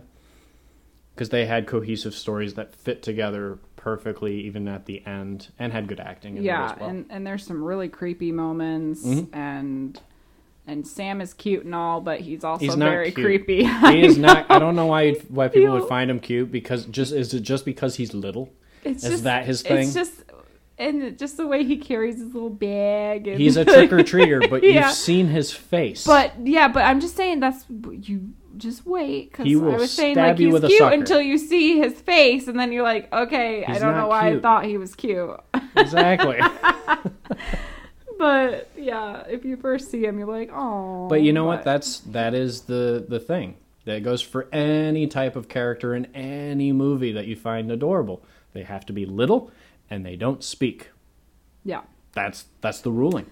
That's why people say BB-8 is cute in Star Wars. That's why they say, other characters like that are cute, just because they're small and they don't speak. So automatically it just makes our mind say, Grogu, adorable. Baby Yoda. Yeah, Baby Yoda. Well, he does look adorable. That's a different thing. I love me some Baby Sam Yoda. Doesn't look adorable. That's true. Okay, whatever. Anyways, but it's got a Dylan Baker in it. The original Dr. Connors, Spider-Man. Anna Paquin. He used to play Rogue. I'm just kidding. Rogue, yeah, Rouge. And Brian Cox. The original Hannibal Lecter. Yeah, a lot of different people. But yeah, it's great. It's produced by Bryan Singer of the X-Men franchise and directed by Michael Dougherty, which I believe is his first movie that he ever made, and he did a really good job with his first movie. He did get a lot of respect in the movie world, and his follow-up to Trick or Treat was Krampus, which I also enjoyed. Maybe we'll save that movie for December. Yeah, I almost had that as an honorable mention, but I was like, no, that's a Christmas movie. Yeah, but I just didn't want to get into any of the stories specifically because that would give away too much, and I didn't want to spoil it. It's out there, and you can see it. And if you haven't seen it, totally recommend it. It's one of the most perfect Halloween movies to watch, when you're celebrating the holiday, because it has everything in it. Yeah. It has all the do's and don'ts of respecting the tradition of Halloween, whether it comes to decorating or trick-or-treating or pumpkins. And lighting the jack-o'-lantern and It's got some ghost stories. There's some creepy moments in it for sure. There's some gore in it, a little bit of nudity, so it's definitely not for kids. It is rated R, but it's, I thoroughly enjoyed it. Yes, people are saying it's overrated. I do not agree with that. I don't agree with Probably that because they talk about it a lot, but it is everywhere. There's so much merch for this movie, at least the Sam character, everywhere. But no, it's as a movie, it is fantastic. But that's the thing. Like, you see the merch everywhere, but like, it's hard to actually find people who have seen actually watched the movie. Yes, they're like, oh, I know that movie. But have they seen it? No. There is a little short. It might even be on the DVD or Blu-ray of the movie that I recommend people watching that Michael Dougherty did create. It's animated, And it's just a tiny little short of that features Sam going around trick-or-treating, and he's there after hours, and he's disappointed because no one's home and it's dark out and he just wants his candy. And that kind of inspired towards the bigger movie, so check that out. Well, I think there's also a comic where there's a... I think there is now. Yeah. I don't think there was before. No, I don't think there was before, but I think there is a comic now. Well, because the opening credits and the introduction of each story is kind of like a comic. It almost reminded me of Creepshow a little bit. Yeah. No, it's very good. It's one of my faves. Absolutely. All right, my next one. Don't worry, I know this episode's running a little long. We did make 6 underrated gems. I don't know why I picked that number, but I did. I know, I was like, it should 6. be like 20 because we have like 20, but 6 is good. So my 5th one is another one that's divisive. A lot of people I recommended to did not like it. They didn't want to take the chance to watch it. There's just certain things about it that I love so much about it because, like The Strangers, it is something that could happen for real. I'm not saying that because it could happen that makes it the scariest of them all. That's just a part of it, and that is Frozen. No, not the Disney movie of the same name. This one came out in 2010. I was like, oh, that's sweet. Elsa, she could really happen. Yeah, no. That could be a horror movie, really, technically. Frozen is directed by Adam Green, who gave us the Hatchet movies, Digging Up the Marrow, and the very awesome show that nobody ever saw, Holliston. The movie stars Shawn Ashmore of who was Iceman in the X-Men, funny enough, playing a character in Frozen. And he was also the lamplighter in The Boys TV show. It also has Emma Bell, who played Amy on The Walking Dead, and Kevin Zegers from the movie Wrong Turn. They play 3 friends that go skiing for the weekend at Mount Holliston. They end up not having enough money for the lift ride to take them up the mountain on the last night of the weekend before the place is closed for the rest of the week. It is the type of place that is only open on the weekends. So because they don't have enough money, Emma Bell's character has to bribe the lift worker to let them on before the place closes. So it happens, and they get on the lift for one last downhill moment of fun. Nearing its closure, the lift worker is instructed to shut down the lift, kind of forgetting about our 3 skiers still being on there. So the trio now is stranded on the lift near the top of the mountain. When they see the ski resort lights shut down in the distance and the place goes dark, they have a choice to get. They have to make a choice now to get off the lift somehow or freeze to death. It is a very it is a very realistically looking movie. I mean, it's in the vein of movies like Open Water, maybe even Blair Witch a little bit, where it does take place in the one location with the same cast, our 3 leads, and they have to decide, it's super cold out there. They are like 60 feet in the air, and I mean, what would you do when the place is closed? Now, there have been a lot of nitpicks from people, 2 of them I can think of, that people criticize. Why don't they have their cell phones? And couldn't they just tie their clothes together like rope? Well, both of those actually have been debunked. Adam Green, the director, did a lot of research for this movie to make it as realistic as possible, even going as far as filming it as realistic as possible by actually being up there with them on their own lift, not really in below freezing degree weather, but there's no green screens, there's no, special effects or, stages, anything like that. So, but he has spoken with tons of professional skiers and snowboarders researching this movie, and they all never have their cell phones on them when they're skiing because they either don't have signal when they're on the mountain, no matter what provider they use, or the fear of it getting damaged, falling out of their pocket and stuff like that. So that's what he used, and that's the reason why. And you do see our characters put their cell phones in a locker before they go out skiing. So there's that. And then the whole tying the clothes together, I think that was actually debunked on the show Mythbusters. So what happens when you tie your clothes together, also knowing it is below freezing weather outside, 3 things can happen. 1, your arms would give out from being so high and trying to climb down these clothes. Or 2, the clothes would rip because they can't hold your weight. Or you would freeze to death from being half naked trying to climb down your clothes. So, those were all considered. So it is an interesting movie about tension of what these 3 friends could do in this moment. I've heard of it, but I've never seen it.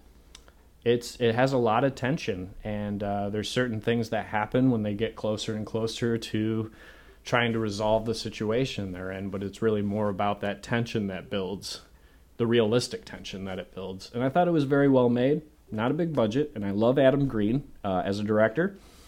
The 3 actors did a really good job as well, but, it's okay if it's not your thing.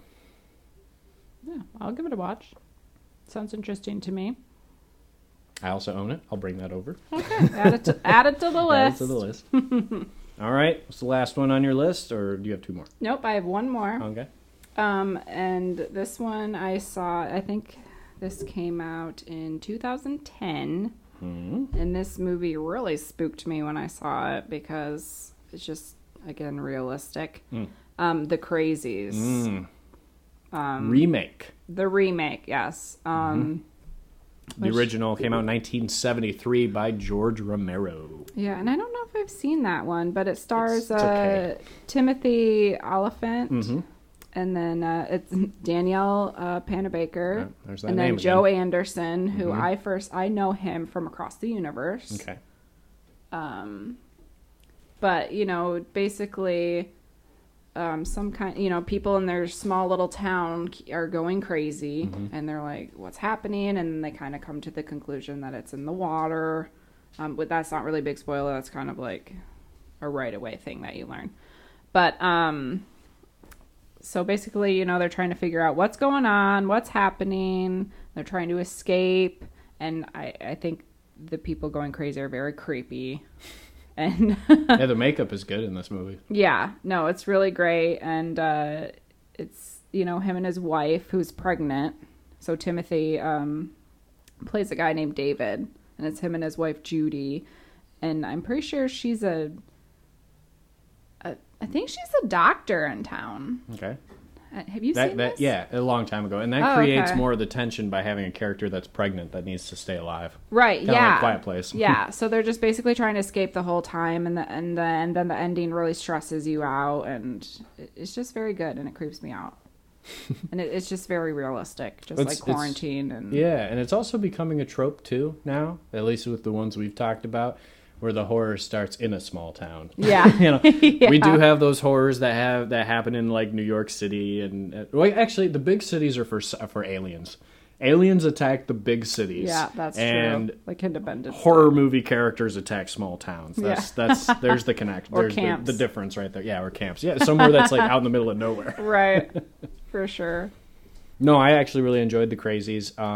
I do need to watch it again because it has been years. Yeah, same. And I was telling you earlier, I used to work at a hotel a long time ago, and one night we wouldn't get a lot of customers either, but we did have a couple, and it was about a year before that movie was released, and a couple of young people came in. I was chit-chatting with them about horror movies, and one of them, I can't remember her name, or else I'd give the shout out and hope that she's still doing stuff like this, but she is got to play an extra in that movie, and she was actually hanging out at the hotel for like a weekend and then shipping off to where they were filming that movie. Oh, okay. And I think you can see her in the movie. It's in the diner scene, and she plays a crazy person, just background Okay. character. So it was really cool to Yeah, meet an that's extra awesome. in a horror movie. So we had a fun night talking about random horror movies and things like that. Wow, that's awesome. So I forget your name, but if you're 1 in a million chance listening to this obscure podcast, this shout out goes to you, and I hope you're doing well. Oh, that is hilarious. But yeah, I do want to watch that again. I don't know if it's on any streaming channel right now or anything, because I don't own it. I don't even own the original. The original's not the best. Yeah, I I mean, think George it- Romero I think makes it was on great zombie Netflix movies, for a but that one's while. kind of eh.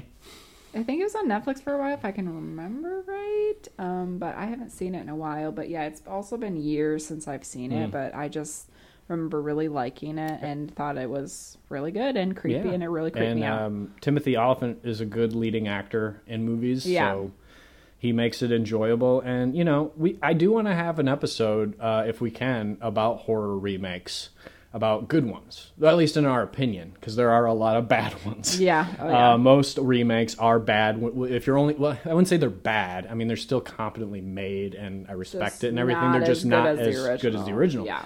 But there are some horror movie remakes that I enjoyed, like talking about Friday the 13th, I did enjoy that remake. It's not better than the Friday the 13th original movies. But you can still appreciate it. At least, well, production quality is better, but I still always have the love for the original movies. But it's well made for what it is. And I think The Crazies is another example of that, of being well made from the old movies. So we'll have to have a episode about that. I kind of want to have one. By the sounds of it, we just need to have a marathon of movies, apparently. Yeah. Yep. I need to. Yep. It is the season. It is our genre. Got to watch lots of them. Okay. So my last one is one that had a theatrical release in 1994. It was talked about a little bit, and then it kind of vanished, and then had a little cult following when it finally hit Blu-ray recently. People do know of it. The hardcore fans do know of it, but I don't hear much about it. And it's never on anybody's top 31 movies to watch for October anywhere. You know, I've seen those lists on Facebook. This is what Shudder recommends. This is what Hulu recommends. And this one's never on there, but I think it should be. It's great. In the Mouth of Madness. Came out in 1994, directed by the amazing John Carpenter, who gave us Halloween and The Thing. In the Mouth of Madness is actually the third and final film in John Carpenter's Apocalypse trilogy, is what he calls it, that started with The Thing and followed by with Prince of Darkness. It stars Sam Neill, our own Alan Grant from Jurassic Park, Jürgen Prochnow, who was the villain in Beer Fest. I mean, he's done a lot of other movies, but that's the one that comes to mind. And the amazing Charlton Heston from Planet of the Apes. Now, what is In the Mouth of Madness? What does it mean? Well, it's that thing that offers pain and suffering beyond human understanding. In the Mouth of Madness explores the fluid idea that reality is a fragile thing that only is what we say it is, and if sane were to suddenly become insane, all would be lost. Dun, dun, dun. The movie is about a horror novelist named Sutter Kane that Jürgen plays, and he is the most popular fiction writer who ever lived. His books make more than Stephen King. They even say that in the movie. His writings have an evil power to influence readers to go utterly insane and just be obsessed with any story that he writes. One day he disappears, and the world goes crazy. Sam Neill's character, John Trent, is an insurance investigator who is hired by Kane's publicist to find out where he went. Neill is a very skeptical person. He doesn't believe in the popularity of Kane's work, but he takes the case, got to make that money, and he reads his books to get a more understanding of who this Kane person is, and he still is very skeptical about everything. And his adventure leads him to the small town of Hobbs End. The thing about this town is that it only exists in Kane's stories. John discloses that Kane's twisted imagination is changing the reality and perception of those who read his novels. It only gets crazier from there. A lot of this film is inspired by the works of H.P. Lovecraft, including creatures, and even some of the dialogue was actually lifted directly out of his stories. Carpenter is a huge fan of Lovecraft, as am I. There you can see a young Hayden Christensen in the movie, makes his film debut. There is a fun thing at the end during the credits. This isn't a spoiler or anything, but it is at the credits if you're one of those that watches the whole scrolling credits. After you see the SPCA disclaimer about animals being monitored and unharmed, there is a text that reads, "Human interactions monitored by the Intergalactic Psychiatric Institute. The body count was high, casualties heavy." I really love this movie because it was just so different than anything I've seen. Sam Neill's not a stranger to the horror genre. He has been in horror movies before, like The Seventh Sign and stuff like that. And I think one of the Omen movies, I believe, is the third one. Event Horizon. Right, but that was later after. Okay. But yes, you're right.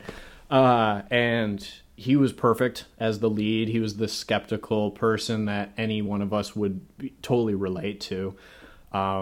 It was just so unusual and different, and it had moments in it that actually freaked me out and got under my skin.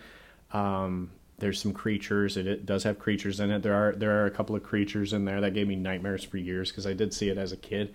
The music is badass. I mean, it's John Carpenter. We know he's awesome at film scores, creating the Halloween theme and The Thing and all of these other movies. And this one is like the first one where he doesn't really do that soft, creepy piano stuff he usually does. He mixes in hard rock in it, and it's badass. It has a good beat. It sounds great.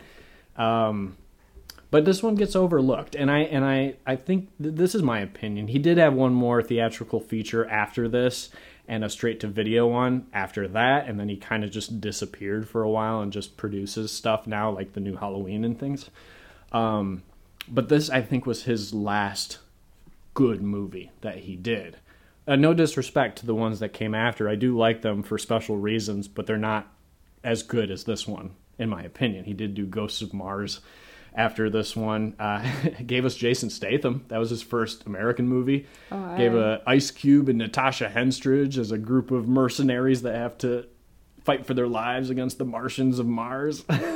What? Dude, it's so awesome. It's so stupid and cheesy, but it's great. It sounds amazing. Also awesome soundtrack as well. He like goes further with the metal and like even teams up with Steve Vai, members of Anthrax and Buckethead to make the soundtrack. That soundtrack is badass. I've gotta watch Ice that. Cube is totally just Ice Cube in that movie with guns shooting Martians, and it's great. The Martians kind of look like zombies. Yes. But it's just, it's so stupid, but it's so great. I'll have to bring that over too. And then he did The Ward, I think in 2001 with Amber Heard, where she's in a psychiatric hospital and sees things. I've seen that. Yeah. Which I think is the first movie he did where he did not do the music for. So it's not very memorable. The movie was okay. Yeah, it was. But it sucks that was his last like movie that he did. So I think In the Mouth of Madness is his best last movie that he did. Very underrated gem. I definitely recommended it to those out there that just want something different. And it is different. Like I said, it does inspire heavily from H.P. Lovecraft. And if you're familiar with him and his writings, you will see those things in the movie. But it's just, I've never seen any movie like this. So yeah, 100% recommend it. Yeah, I'll have to watch that. You had some good ones today. But not everybody will agree. I know some people that didn't like a single movie I put on this list. And that's okay. I'm not judging you, even though you're a trash person to me now. I'm just kidding. I'm kidding. I don't use that for word. someone who doesn't use like that word, you use it quite I was trying to be often. funny. Apparently, it didn't make you laugh. So I'm I just failed kidding. at that. Just kidding. But I like these movies, and I do give all types of horror movies a chance. And there's ones that I don't like, and I've said this before. I'm not a big fan of a lot of the Blumhouse movies, but I'll watch them and still give them a chance before I immediately say, that looks stupid and trashy. I don't even want to try. I mean, I'll try it, because you never know if it's good or not. Might be the one exception. It might be the one, yeah. And that's what these were to me, because, at the time, unless I saw them as a young age and were really... like Frozen. I did want to see that because I was a fan of Hatchet and I like Adam Green, but I thought it looked kind of meh when I first saw the trailer. But I gave it a chance and I was like, holy crap, this is actually really cool.